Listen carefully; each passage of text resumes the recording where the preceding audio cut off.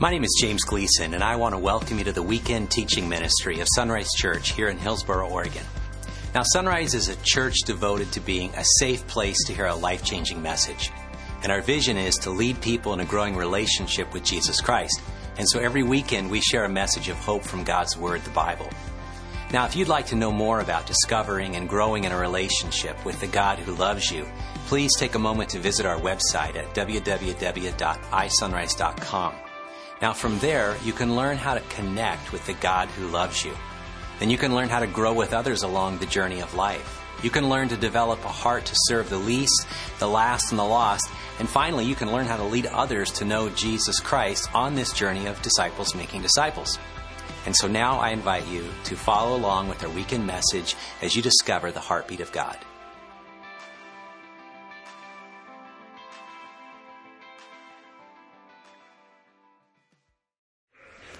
In this series in the book of Galatians, Paul's letter to this area of churches, we've been seeing so much about Jesus in this message of the good news.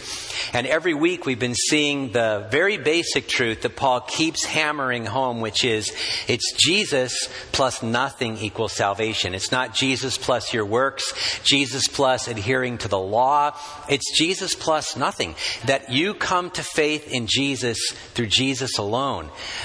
But, that does bring up an interesting conundrum, a question, maybe seemingly a contradiction, because one of the questions that has come up actually a couple times in the last week or so is, okay, but what are you saying? Is Paul saying that you could come to faith in Jesus and do whatever you want?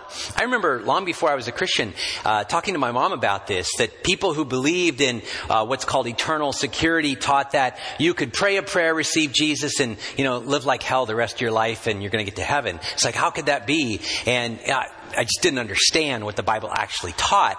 And, that is an interesting thing. As you read through the Bible, you go, what about this? What about that? In fact, I want to show you a potential conundrum. Every once in a while, I have people, they'll come up and, we'll engage in a conversation and people say, I like the Bible, but there are too many contradictions. And I go, awesome. I've read the Bible a lot. Show me one of them. And they don't. There are some questions. Oh, there's some huge questions. In fact, if you don't have questions about the Bible, come talk to me. I'll give you some questions, okay?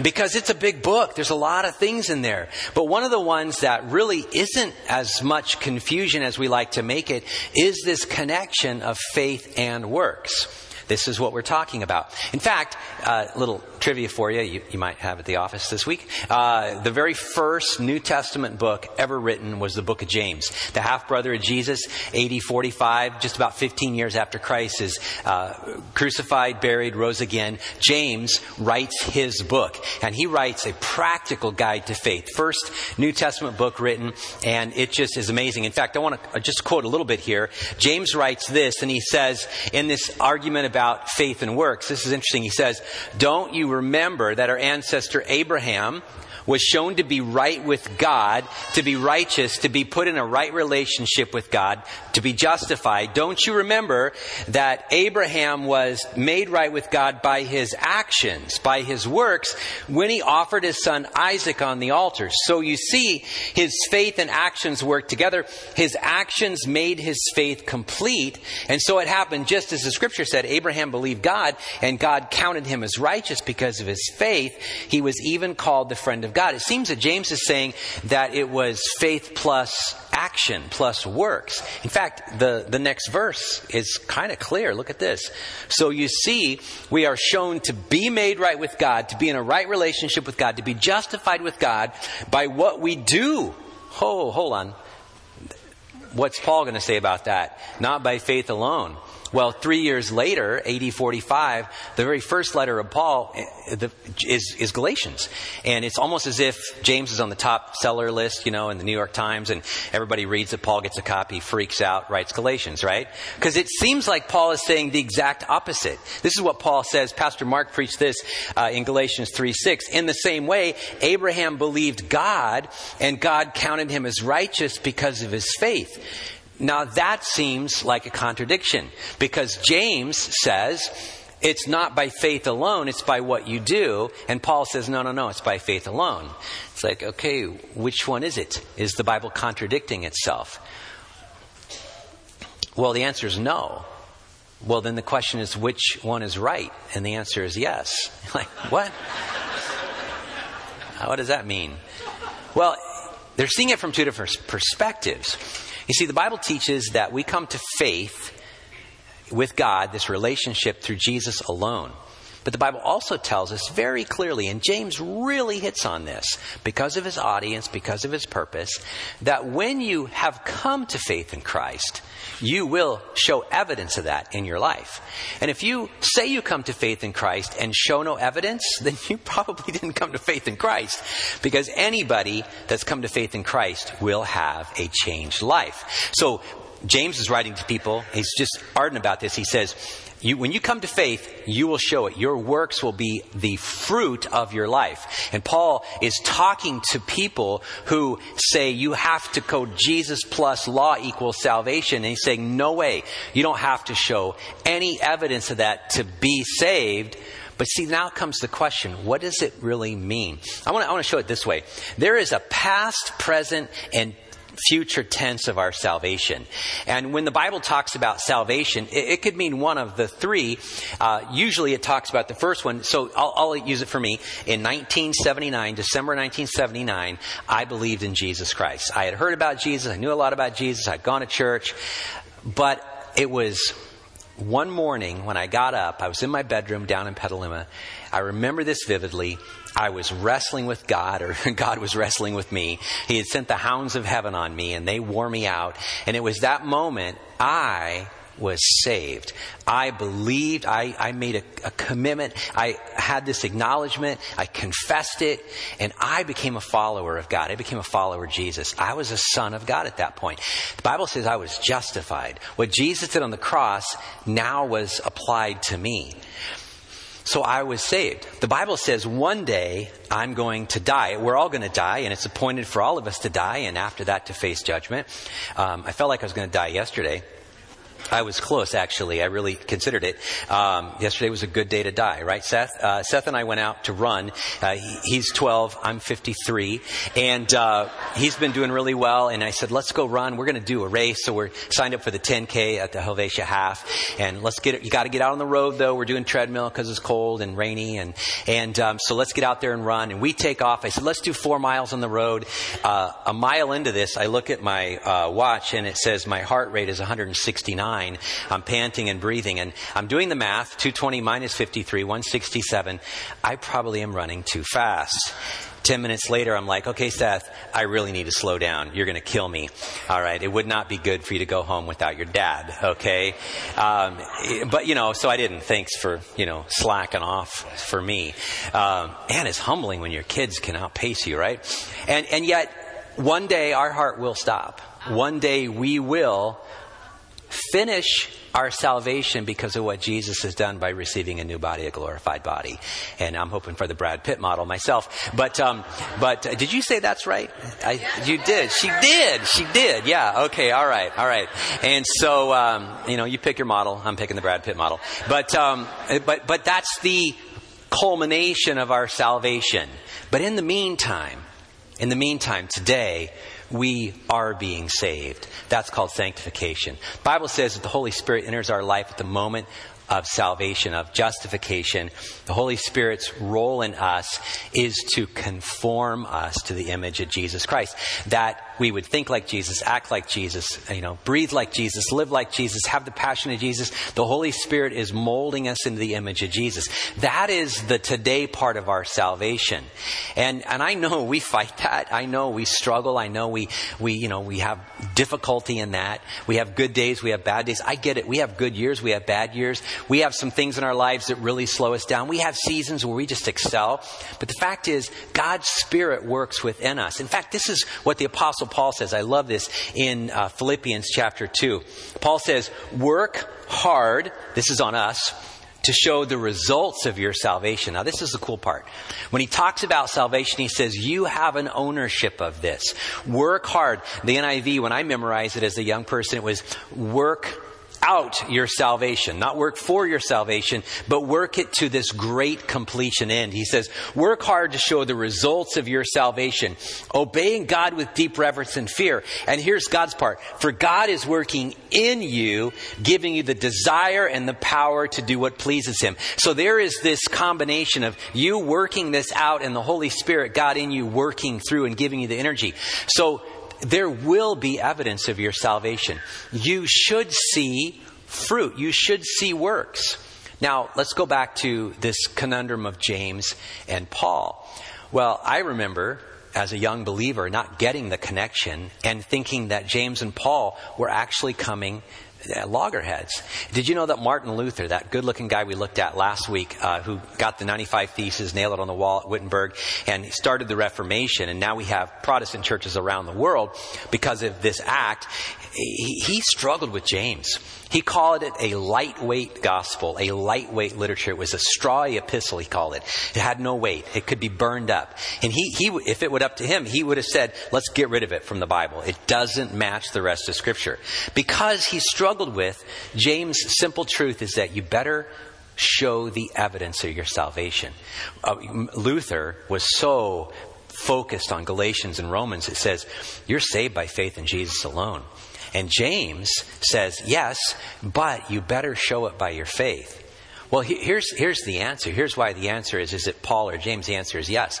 See, Paul wrote in Romans, and he's speaking about this in Galatians, about Abraham. The Bible says that when Abraham was 80 years old, he'd already been told the promises by God. He'd already left Ur the Chaldees in the Mesopotamian area, crossed the Fertile Crescent, went to the land of the Promised Land, Israel as we know it today, Palestine, that Fertile Crescent area.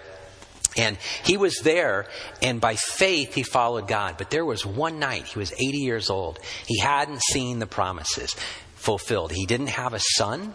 He didn't have children. Think of Abraham as the father, a blessed father. Abraham is the father of a multitude. What a humiliating name when you have no kids and can't have them, right?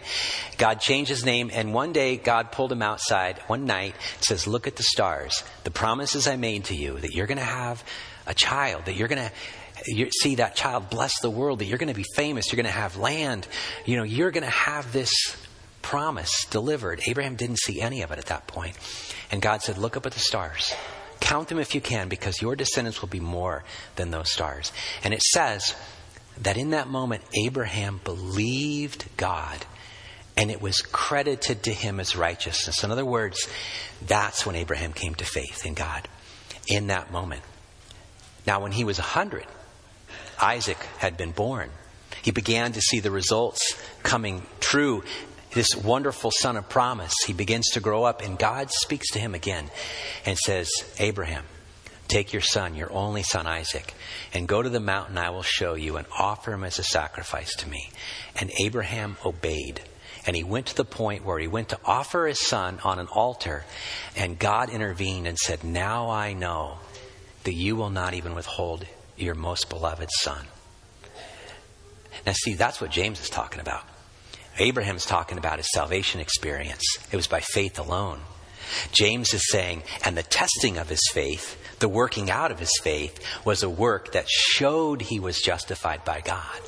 So I hope you have both. I hope you have a moment when you came to Christ and you say, I stand before God pure and holy, not because of me, because of Jesus. And yet now I know that I can see some evidence of my salvation. Now, the road is rocky in between. I get that. In fact, we're going to see it today. But when Paul talks about this, he begins to pull in a lot of Abraham and Moses. And I would say a lot of us disconnect because it doesn't really relate to us today. We don't wake up thinking about which sacrifices we have to offer today. And we have to go get a lamb, or is this a bull, or is this or that? We don't live in that world. In fact, I would say that, at least to my knowledge, we're all Gentiles. None of us have Jewish descent. And if we have Jewish descent, we didn't, adhere strongly to the laws of Moses before then. So we didn't have that kind of conversion experience. We're just basic people who live our lives and who kind of have this experience with God. And now we read this book of Galatians where he's talking about Moses and Abraham, and it's just like, get me to something I really can understand, right? Today, I want to help us understand the connection between the Old and the New Testament, Abraham and Moses and Jesus. And then when we read the Old Testament, we're going to have a new appreciation. So in your Bibles, we're in Galatians chapter 3, verses 15 to 22, page 891 in your chair Bible, if you have a moment to turn there.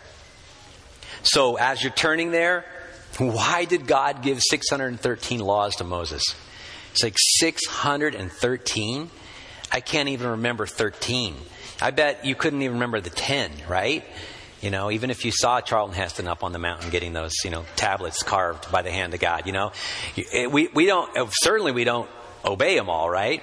Why were all the commands? How many of you have read through the Old Testament and thought, what in the world is going on? Raise your hand. Okay, those that haven't raised their hands haven't read through the Old Testament. Especially Leviticus. I'm working through now, and I was just at David and Goliath this morning. But get through Leviticus, I'm like, seriously, God? How much blood has to be spilled? And who could keep track? Maybe there's an app for that now. You put in your sin, and it'll tell you exactly the sacrifices, depending on the day, or if you're male or female, or whatever, you know what I mean? But that was confusing. Talk about rules. Today we're going to talk about that.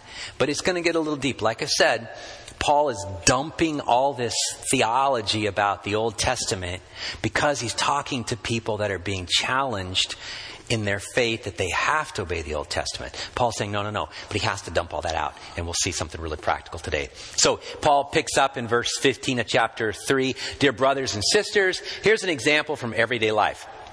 Just as no one can set aside or amend an irrevocable agreement, okay, because it's irrevocable, so it is in this case. God gave the promises to Abraham. Now think about that. That word promises is tethered to Abraham. Real important for us in the story today. When you think about Abraham, think of promises, think of Abraham. That's the key figure there. And his child. And notice that the scripture doesn't say to his children as if it meant many descendants, although he was promised many descendants. The blessing God promised him was through a child. Rather, it says to his child, and that, of course, means Christ. So before Christ, Abraham existed, and, you can add 2,000 years there. You can see that journey before Christ. And Abraham is the one who received the promises. The nation of Israel is born. Moses shows up about 1,500 years before Christ. And then Christ shows up. That's that time period. He goes on to say this.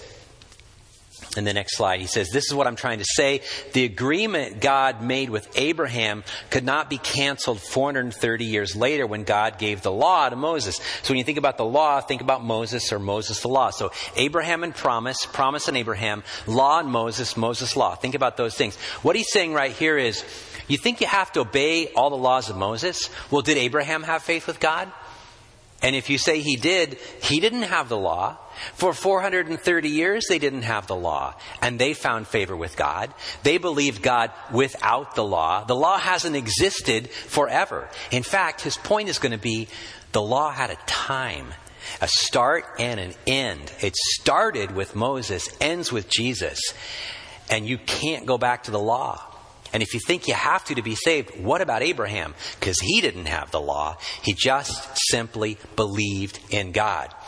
God would be breaking his promise. For if the inheritance could be received by keeping the law, that's what these Judaizers, these Jewish believers, or Paul says false believers, are demanding of the Christians in the Galatian region. You've got to keep the law. Jesus plus Moses equals salvation is what they were saying. Then it would not be the result of accepting God's promise. But God graciously gave it to Abraham as a promise. So what he's saying is, bottom line, is if you struggle with this idea of all the law, all the Old Testament, and you wonder what the purpose of, it had a specific purpose for the Jewish people in a specific time, and it was in effect for them. It's not in effect for us now. Now, we can debate about the moral law and the 10 Commandments. And I'm not saying you can go out and kill someone today, because, that kind of thing. But the idea is that there were specific components of that law that only related to the Jewish people when they were following God underneath the law of Moses. And it doesn't relate to us now. You go, but what value does it have? Well, it has tremendous value because as we read those stories, we see examples, we see stories, we see encouragements and challenges to us. It's all written, Paul says, so that we would have a greater faith, all right? But don't subject yourself to the law. Don't put yourself under the law thinking, well, now I'm going to be a better person. And most of us are sitting there thinking, why would I even do that? Well, to extrapolate into our day and age, Gentiles, non-Jewish people, I think we still do that. We put ourselves under rules and regulations, thinking that by obeying them, we'll be better off. In fact, there are churches all around, and even today, and you know, in our day and age. I know I grew up with that. My mom grew up with that. Some of you, older people, you grew up with very strict religious rules. There are groups that call themselves Christians that have the same strict rules about your conversation, about your dress code, about what you can do, what you can't do, your entertainment. All these rules they put into effect, and they create a list of, let's call them laws, and if you obey the laws, you check those off, then you are right with God. And even if you're not doing it for religious purpose, we all have this religious bent in our heart. It's something within us that feels like I have to work for this. I have to earn this. I mean, I want to be good enough to get to the end of my life so that I can feel good about myself. Or if you add God to the equation, I want to feel good enough at the end of my life to where at the end of my life when I stand before God, my good outweighs my bad and therefore I'm good enough to go to heaven. To which we've forgotten that good people don't go to heaven. Forgiven people go to heaven. There's no one that's good except God himself. We're pretty broken and lost. And so we still are religious people, even if we don't have the law of Moses. So he says this idea of this promise of God has come. Now I want to go to the next text and kind of flesh it out a little more. It's super deep in the law and all this stuff. He says, well then why was the law given? Good question. Why did I have to read Leviticus again? What's the purpose of all that? Well, there was a purpose. The law was given alongside the promise to show people their sins. With Abraham, they were promised this child that would be born to cover all their sin. But up to that point, the law was a reminder that they had sinned. Do you want a reminder that you are not going to match up to the standards of God? Read Leviticus. I can't believe the number of laws. I can't believe the number of restrictions. It was a reminder. It was a daily in your face that you have fallen far short of my standards. There's complete separation between you and me. It's a reminder that we've all sinned and all fallen short of God's perfect standard. But the law was designed to last only until the coming of the child who was promised. Now that's pretty strong. And that means that all the Old Testament law was like a clock that was ticking. It started long before Christ with Moses, and it ended when Christ was the final sacrifice. He was the ultimate offering for sin, and the law was null and void at that point. It had a time period, and it was in effect as a way to remind the people of how far away from God they were. He says here, God gave his law through angels to Moses, who was the mediator between God and the people. Now, a mediator is helpful if more than one party must reach an agreement. But God, who is one, did not use a mediator when he gave his promise to Abraham. Now, basically what he's saying there is if you go back to the Abrahamic covenant, the promise there, God and Abraham didn't shake hands to make this deal. God put Abraham in a sleep, sacrificed the animal. God alone walked through it. That it was God and God alone. It's not built on our own performance, our own ability to keep up to it, because we never could, right? So Paul is saying very clearly, if you want to go back to the law of Moses, first of all, it's over. It's null and void. It's not in effect anymore. And two, it will just drive you to defeat. Now, let me sum it up and then get some application for us. Here's a simple way as we looked at these words. First of all, when you think about Abraham, you think about the promise. Abraham was given the promise. The promises of land, of seed, of blessing, but particular this blessing through one child, which he didn't understand, but is Jesus, the Messiah, the one they've been waiting for. So Abraham received the promises. And Abraham didn't receive the answer to those, but he believed by faith, okay?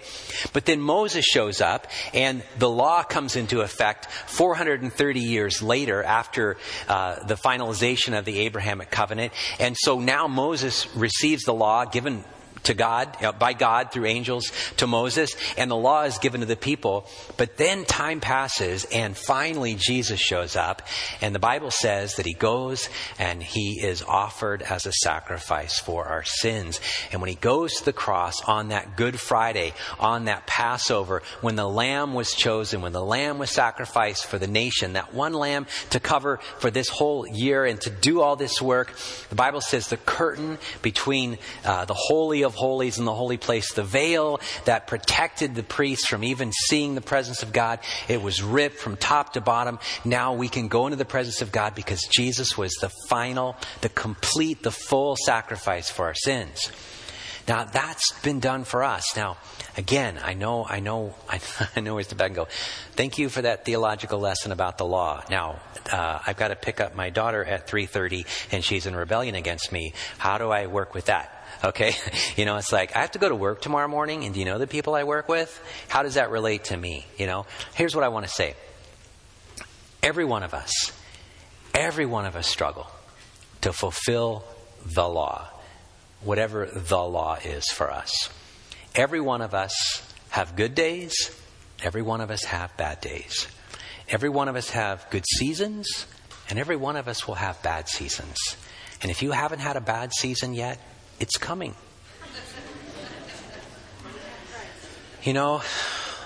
For this we have Jesus, my friends. You see, if you want to try to live a life of perfection, good luck with that. It will drive you to despair. Now, I'm not saying we have a license to go sin and do whatever we want, God forbid. But the reality, when we look in the mirror, we are failures when it comes to perfection. Do you know that Abraham was a failure? Have you ever read his life? He was disappointing. Seriously. You look, how many times, I can't even count the number of times, Abraham failed. And yet God looked at him and saw a man of faith. Amen. A man who believed the promises. In the middle of all the failure.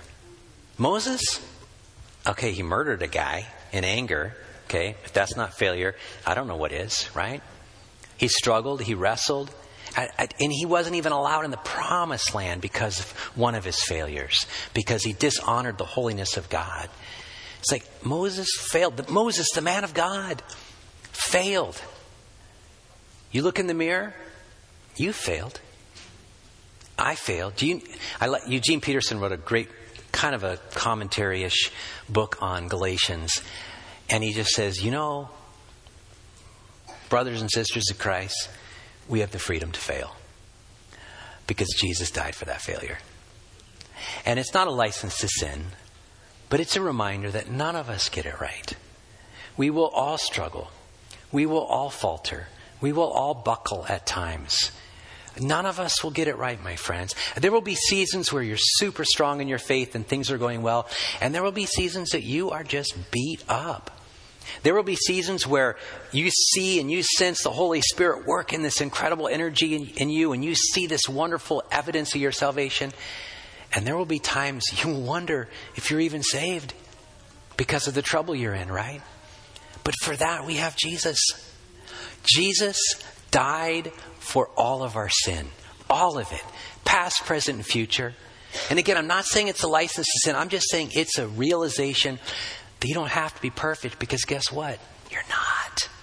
Amen. You're not. Preach it. And if you think you are, you're going back to religion.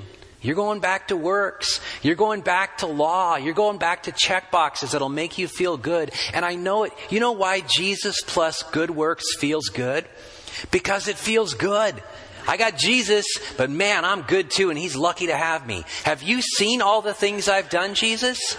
I'm much better than all those other lowlives in the church. Man, you're so proud to have me, right? That's called religion. It feels good to work for our salvation, but it doesn't work. We are utter failures at that. That's why we have Jesus. And truthfully, we're going to struggle in our faith. We're going to have high seasons. We're going to have off-the-chart mountaintop experiences with God. And we're going to crash hard. You can see that in the Bible. Elijah, I love this story. He's up there, he's on this mountain, Mount Carmel, and he's up there and he's defeated all these prophets of Baal and he's had this major victory. Just after that, he's like, God, kill me. I'm like, wow, talk about depression. Yeah, you have that. Ask any pastor. Don't talk to me tomorrow. I'm going to want to quit tomorrow. My ministry is over. It's like you get on this spiritual high and then you just drop so low. That's because we all fail. We all struggle. You have good seasons, we have bad seasons. I'm not trying to depress you here. I'm just trying to help you see that for this we have Jesus, my friends. Don't count on your own righteousness to save you originally or to save you in your own journey with Jesus. Fall upon the grace of God. Yes, the Holy Spirit's working in you. Yes, we have these things that we're to work out to see it to full completion. But the fact is, even in that, there will be times when we can look in the mirror and go, I don't match up. And we go, thank you, God, for Jesus. Because if I ever get to the day where I look in the mirror and go, I do match up, I've really lost perspective. For this we have Jesus. Paul wraps all this up with the rest of the verse, the passage, I should say. And he says, is there a conflict then between God's law and God's promises? Are Abraham and Moses in heaven fighting right now? Are they duking it out? No. There's not a conflict. You have to understand, absolutely not. If the law could give us new life, we could be made right with God by obeying it. But the scriptures declare that we are all prisoners of sin. So we receive God's promise of freedom only by believing in Jesus Christ. See, Paul says there isn't a conflict. Abraham and Moses is not a conflict. We believe by faith like Abraham did. And we received the law as Jewish people from Moses. But that time ended. That season is over because all the sacrifices were completed in Jesus. And now on the cross, it's complete. And now what we do is we go to Jesus because He's the only one that can open the cell door of our heart. He's the only one that can free us from the slavery to sin. He's the only one that can drop and loosen the chains that will allow us to walk out of the prison of sin. Our own effort can't do it. Our own energy, our own goodness, our own morality, our own obeying the laws, our own all that stuff. None of it can do it except Jesus and Jesus alone.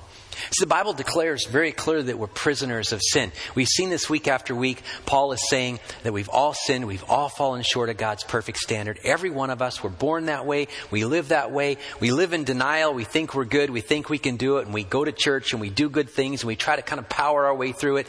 But that's just a way to add more law and add more religion. Jesus died to crush all that. He died to free us from all that. And now when we, by faith, the Bible says, confess with our mouth that Jesus is Lord. When we believe in our heart that God raised Jesus from the dead, we are saved. We stand before God holy and blameless. Nothing to do with us. He even gives us the faith to believe. And now we believe and we declare it to be true. And man, that sets in motion the rest of our lives till one day we stand before Him full and complete, absolutely perfect bodies. Our salvation is finished and we are now once again with Him the way it was originally planned to be. But in the meantime, we live in this wrestling zone of paradise and prison as a follower of Christ, you know. But if you're here and you've not been freed from the prison doors, that's the thing. You got to do that. And you do it by confessing in Jesus as Lord. He's the master. He's the boss.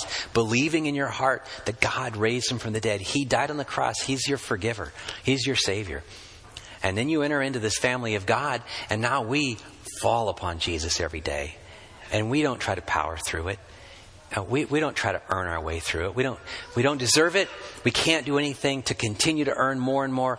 We just grow in the grace of Jesus Christ. And there's good steps. There's faulty steps.